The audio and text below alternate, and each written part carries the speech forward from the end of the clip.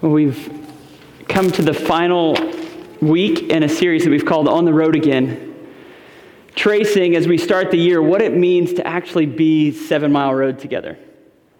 And what we've said is that we're tracing the story that gives shape to us as a community from Luke chapter 24. And we've said that it means that we've got hearts that are aflame for God. And then we go on this journey, these three rhythms of the 7 Mile Road. And we talked about what does it mean to journey together? To actually live honestly with one another in the light, saying, here's all of who I am, and here's all of who you are, and we're going to lock arms and really be family together. We're going to journey together.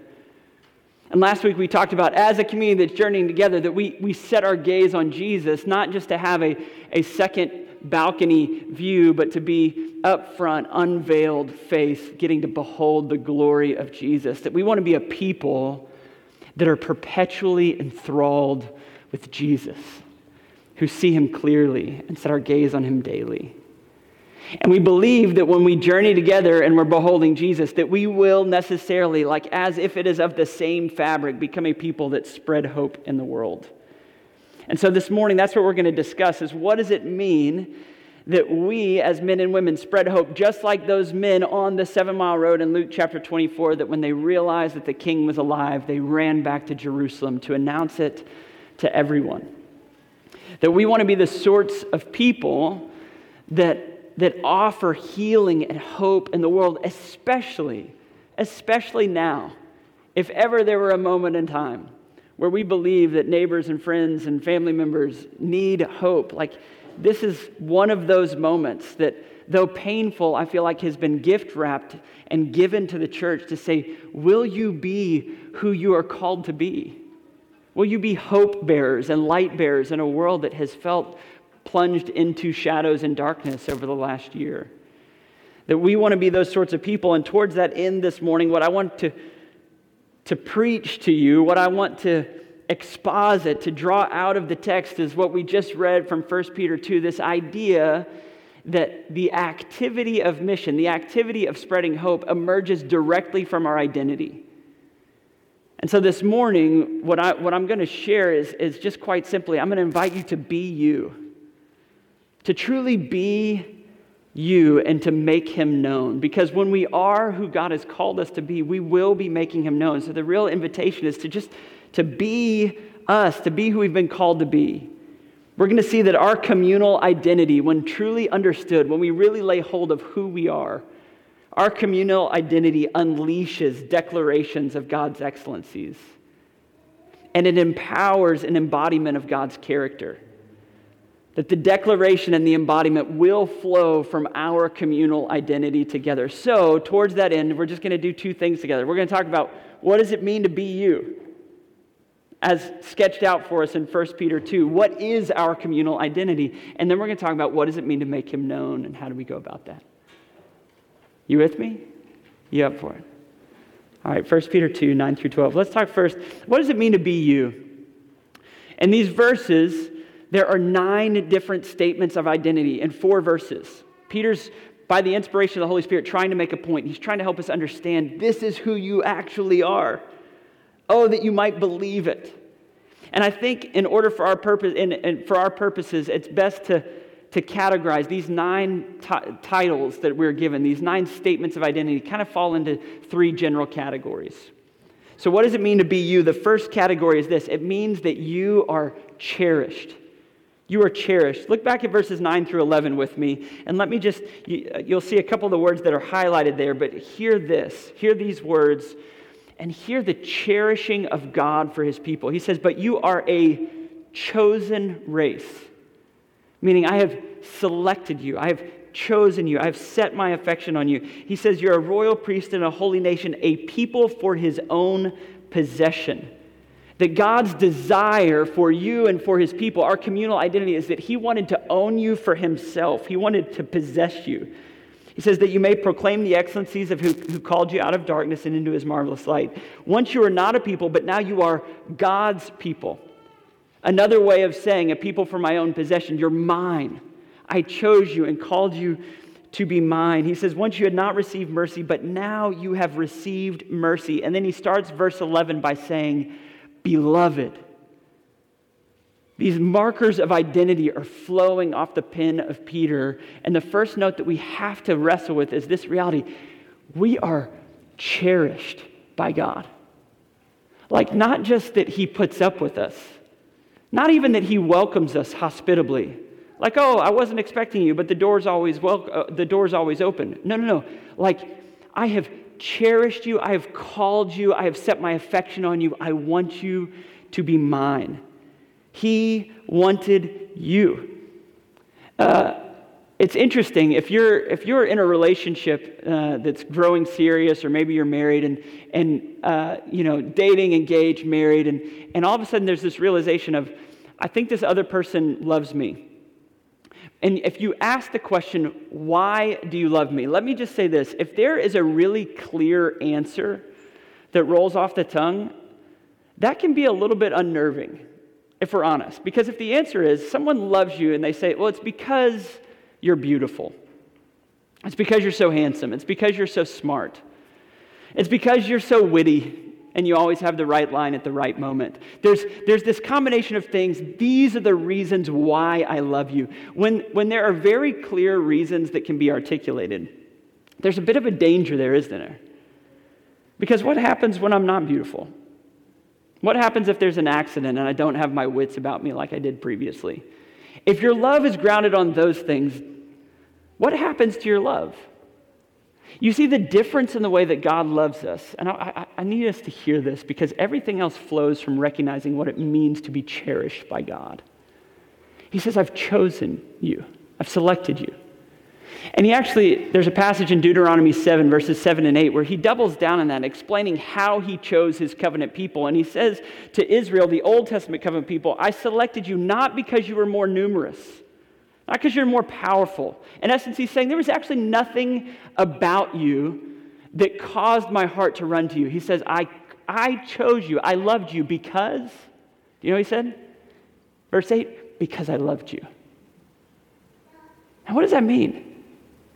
What it means is this, that when you are cherished by God, when you begin to realize, when you're invited into relationship with him and you find yourself as part of his family and you ask yourself, how did I get here? The answer is not because you were good, because you were smart, because you were so moral and you made a good biblical decision, you selected the right God to worship.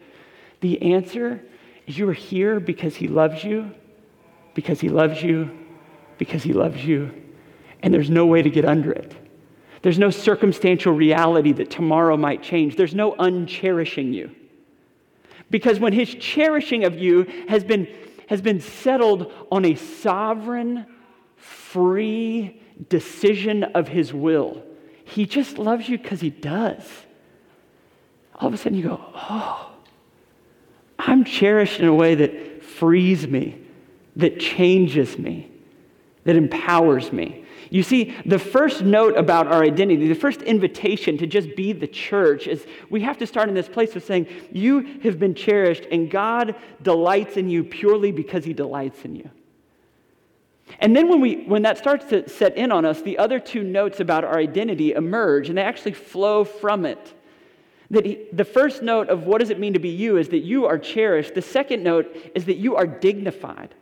Like you have a very dignified identity that emerges from this text. And in chapter 2, looking back at verse 9, you get these two statements. You are a royal priesthood, a holy nation. Flowing directly out of being a chosen people is this idea of royal priesthood, holy nation. You talk about exalted language, high, dignified titles bestowed upon you. There's part of us in this moment that we go, I don't know about those sorts of titles. I don't know about being royal and being a priesthood. But you realize it flows out of being cherished that we realize just how dignified we are. It reminds me of the change that took shape on May 19th, 2018. Anybody remember what happened that day? I'd be surprised if you did. Maybe a little weird if you did. There was a woman who previously had been a model for Deal No Deal. You ever seen Deal or No Deal? She held a suitcase on Deal or No Deal for a couple years, made a good living that way. and then became a television actress, served for 7 seasons on a moderately successful show. But on May 19th, 2018, she became a duchess, right? Meghan Markle, did you know she used to hold the suitcase? Now she's royalty. And a lot changed on May 19th, 2018. If you just consider for a second, she became a duchess. Her citizenship changed because she had to be a citizen of the UK in order to be royalty. Her name changed. Her occupation changed. She officially retired from acting a couple of months before being married to Prince William. Her family changed. She became incredibly famous. All eyes on her. Why? Solely because she was loved by royalty. Her whole identity altered and changed. Everything about her. And in the same way, when we realize that we have been cherished by the King of Kings, like loved in that way, it reorders everything about our identity, that we begin to go, I don't feel royal. And you may not feel like you're part of a priesthood. Many days you wake up going, I don't feel like a priest today, like a bridge builder between men and women and God. But what he's saying is, no, my love is working that in you, that your identity has been rewired, that you have been cherished, and now you have this high, holy, dignified calling. What does it mean to be you? It means to go, I've been cherished. And it means I have a dignified calling. I'm holy, set apart, a royal priesthood. When cherished and dignified, the last one becomes clear, and it's this. You are also, because of the love that's been set on you, marginalized. You're marginalized. Isn't it interesting that the same love that dignifies you marginalizes you? But that's what this text communicates to us. In verse 11 and 12, we read this, Beloved, I urge you as sojourners and exiles to abstain from the passions of the flesh, which wage war against your soul. He's going to go on to invite us to keep our conduct among the Gentiles honorable. What he's saying is, because you have been so loved by this God, you're never going to feel home again. That is until you're in his presence. I was this morning walking and praying over this time. I was walking out along the bayou, watching the sun come up over downtown, and I was thinking this reality. If one of you were to offer me an estate in the mountains, like I had an estate, I had a private chef, I had a driver, I had everything I could possibly need, living in the lap of luxury. But you told me that Ashley was going to live somewhere else. Like there's a certain reality where I go, it doesn't matter.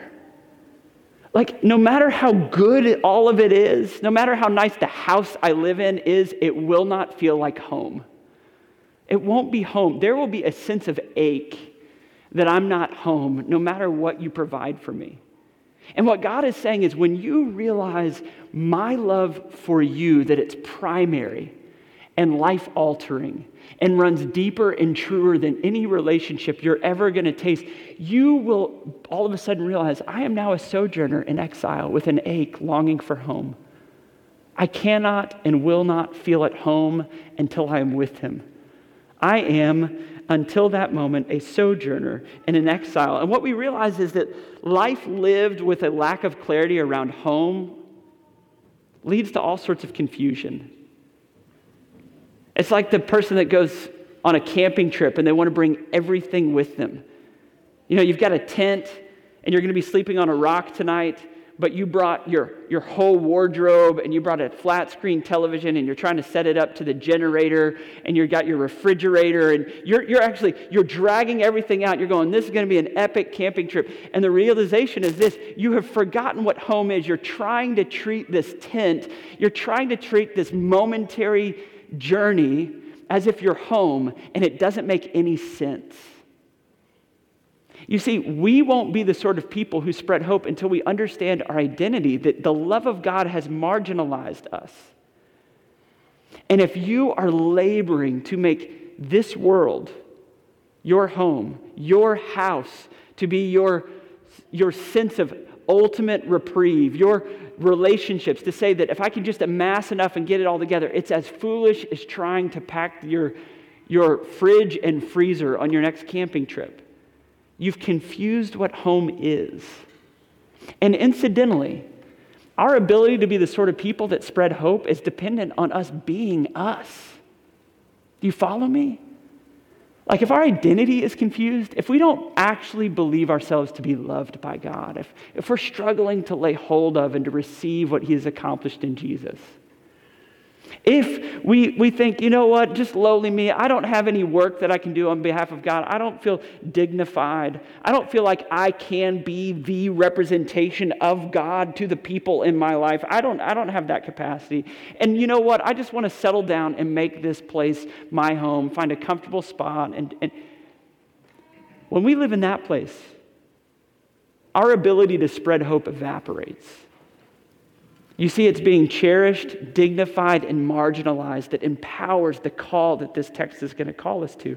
Your activity is going to flow from your identity. So the first invitation is to be wholly you. Who have you been called to be? I would encourage you to consider where on these markers do you struggle to believe your own identity? Do you struggle to believe yourself to be loved? What does it look like for you to rehearse the gospel and go back to first principles? Do you view yourself as, well, I'm not dignified. I certainly can't fulfill the role of priest in the world, being truly holy and set aside? And are you resistant to the call to be a sojourner, to be an exile, to feel I'm truly not at home? And last note on BU, and then we'll turn the page. All 9 of the statements of identity in this text are communal in nature. It is impossible for you to fulfill these markers of being cherished and dignified and marginalized alone. You cannot be who God has called you to be solo. I hope we're all we good with that? If you feel like you're going to fly by on this journey and just kind of skirt past the edges of what it means to be a part of the church family, but really when it comes to my faith, it's kind of this private, secret thing between me and God in the secret places, you will never experience what God is calling you to in that equation, because you've been made for other people. And so all of these, if you think about it, people, priesthood, for God's own possession, that he's over and over, he's using the plural. And when he says sojourners and exiles, they're in the plural. Everything is plural in this text. And so recognize that all 3 of these can only be lived out communally. So be you, and as you're being you, what you will naturally do is make him known. So let's talk about what that looks like in this text. 2 things that emerge in what it means to make him known. In verse 9, it means that we will declare. We're going to speak. We're going to say something. Verse 9 says, "But you are a chosen race, a royal priesthood, a holy nation, a people for his own possession, which introduces a purpose statement. Why? Why are we chosen? Why are we holy? Why are we a priesthood? Why are we his own possession? Why? That you may proclaim, speak, announce, publish, declare, that you would open your mouths and say something. And what you would say is that the excellencies of him who called you out of darkness into his marvelous light. That we begin to step into our identity, and as we are fully us, what we will do is we will speak about the excellencies of the marvelous light, of the character of God, that he is calling us from darkness into a marvelous light. We're experiencing his character in new and fresh ways. As we grow in awareness, as we grow in maturity with God, reading the scriptures and beholding Jesus regularly, what we begin to realize is the depths of the darkness that he called us from. It used to just be life, and we didn't think there was that much to it. I'm basically an okay person. I'm holding it together. But as we start stepping further and further into his marvelous light, realizing that we are cherished and that we are dignified and now marginalized, and we start to look back and we go, wow, what I thought was right and good and normal was so twisted and selfish. And it was all about me, and my life was this big, but he's expanding me into the eternal. And we look back and we go, oh, what darkness that was, and how marvelous this light to be loved and freed in these ways, that we start to say, how could I not declare to others, you too can live in the midst of marvelous light? You see, it flows naturally from experiencing this The way that we have trained towards this end at 7 Mile Road, I stand by. I think it's powerful and good, but we've also begun to notice the limitations of it. We've trained people to do a couple of things around 7 Mile Road, and if you've been around, you've probably been through some of this. One of the things we invite you to do is to pray daily for what we call a top 5. 5 people that are far from God, but that are near to you. And we think that's a really valuable discipline to cultivate. To be praying for people that we long to spread hope to. We long for them to know that they too, that the love of God is available to them. And then we've trained in John evangelism training. Many of you have gone through that training. In essence, we've developed a training that helps equip you to read the Gospel of John with friends that they might see Jesus clearly in the Scriptures and come to love and worship Him. But one of the things is our team has continued to discuss and pray for you, and even as we were praying over the series, we realized that in some ways, our invitation to step into spreading hope is kind of like an invitation to driving on the Autobahn. It feels like, wow, the cars that are driving on that road are flying. They've got big horsepower and they're driving. And sometimes it may feel for you that I don't know where the on-ramp is.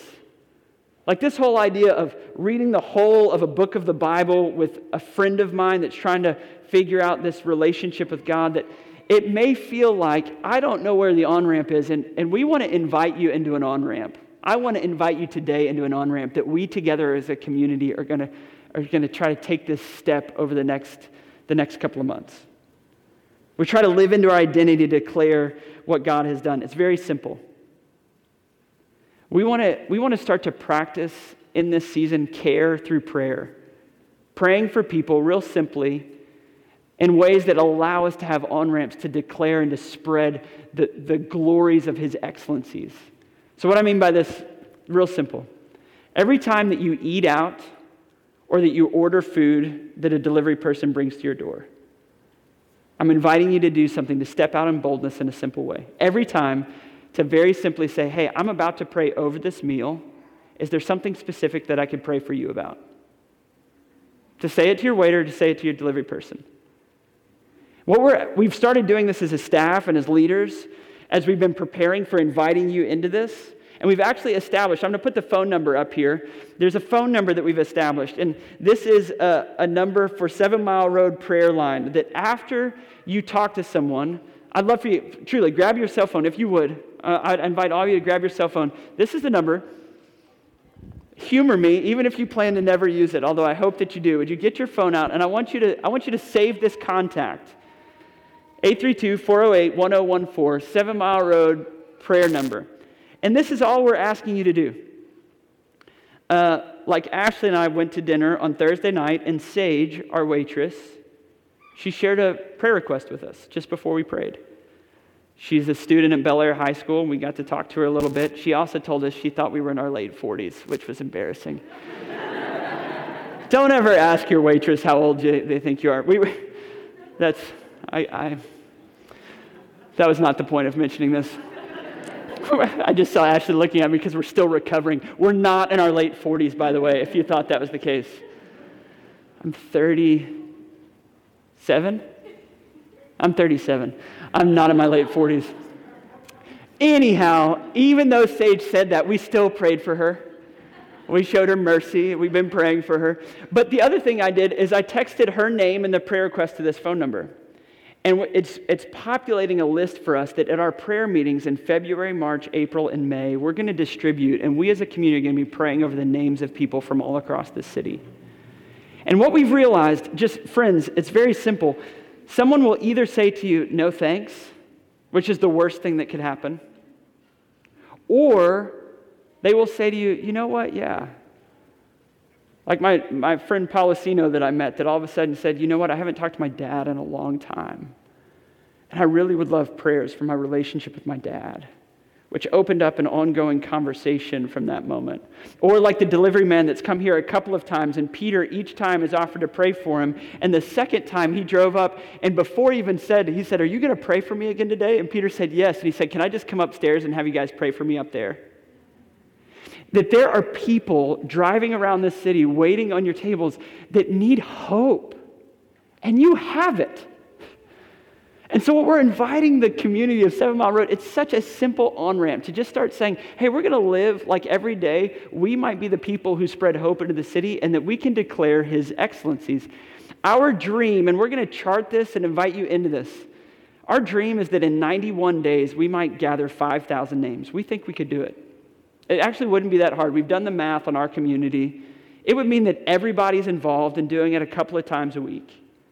If we were all to do that for the next 91 days, between now and the start of May, right through Easter, we would get to pray for 5,000 people by name as a community. Incidentally, our identity unleashes this. You are cherished, dignified, marginalized, called to proclaim his excellencies. Would you start by engaging with us over the next 91 days by carrying through prayer? You see, we want to be the sort of people that proclaim his excellencies. And then lastly, this idea of how do we make him known? We declare and we embody. Those two words should sound familiar to you. We're not making this stuff up. That this text actually shows that we say something and we do something. That's how we live out our identity. In verse 11 and 12, we see the embodiment of the gospel. It says this, I urge you as sojourners and exiles to abstain from the passions of the flesh and to keep your conduct among the Gentiles honorable. To abstain and to keep, so that when they speak against you as evildoers, they will see your good deeds and glorify God on the day of visitation. Very simply, that if we are going to live this out, we embody it in such a way that we're abstaining from the passions that wage war against your soul. Rest assured, brothers and sisters, your passions have declared war on your soul. That's what this text says. War against your soul. Your passions want to consume you. They want to undo you. You wake up every day in a war zone. But the invitation is to live like it, that when we wake up and we say, okay, my passions want to own me and undo me, today I'm going to abstain. Today, through sobriety and urgency and preparedness, I'm going to wake up and be suited up and ready to abstain from temptation of my passions and then to keep my conduct honorable among the community where I live. You see, an honorable conduct and abstaining from passions is like this platform. It's simple. It constructs the platform from which the message is declared. That in your life, as you abstain from passions and you keep your conduct honorable, what it says is this, that even when people speak against you, you will have a platform from which you will be able to believably declare that God is excellent. The word for honorable, one of the alternative translations of it is also excellent. It's not the identical word in Greek, but they're synonyms for declaring his excellencies and having an excellent character. The idea is that your excellent character allows your declaration of his excellencies to make sense to people. That they will look at you and go, oh, your God must be excellent, because I see the way that you love and tend to those around you. The way that you're not consumed by the same passions that everyone else is. You see, our holy lives allow our declaration to make sense in the ears and the hearts of the people to which we're speaking. You see, so we don't just declare, we embody. And as we do these two things together, our identity in Jesus becomes a powerful wave of hope for the city. Would you imagine with me for just a second that we actually believed this and obeyed it? Like, I got so excited this week thinking, what if we just took God at his word and we obeyed him? If we together were a community who journeyed together and kept our gaze on Jesus and spread hope to the world with hearts that were on fire, what would happen? It would be real revival. In a moment where people all around us are longing for hope, we would be people that, like a cool, refreshing wave of grace spilling from block to block, would remind people that there is hope and healing and joy to be had. We can be a part of that. That's what it means to be the church. The church is not a stagnant institution. It's a movement. It's an adventure. It's an invitation. Oh, that we would step into that invitation and that we would live it out. And brothers and sisters, just before we feel like, oh, I've got a lot of work to do, remember where this journey started. It starts in being selected, loved, cherished. All of these glories, all of this adventure is unlocked by beholding Jesus on the cross and for a moment saying, allowing it to be personalized, you went to those depths to love me, to love us.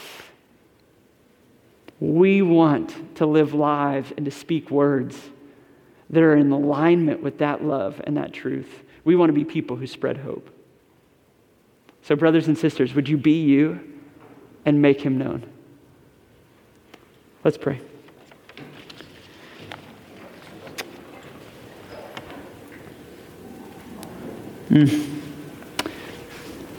Oh God, I long for us to experience the joys of being wholly alive in you, being used by you. I pray for each man and woman that can hear my voice right now that if they've never just open-handed and open-hearted received your love, that today they would trust Jesus.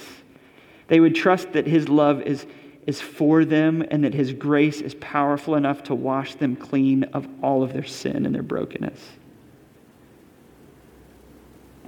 And for those of us who have received this love, that even today, God, that you would help us not to miss that right now eternity touches this moment. You are inviting us to be a part of grand and powerful activity in the world. Help us not to miss the adventure.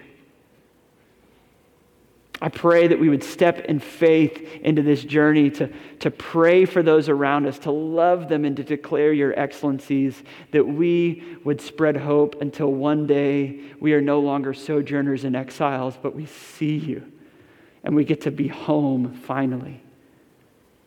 I pray that we would be found faithful and urgent until that moment. It's in Jesus' name we pray. Amen.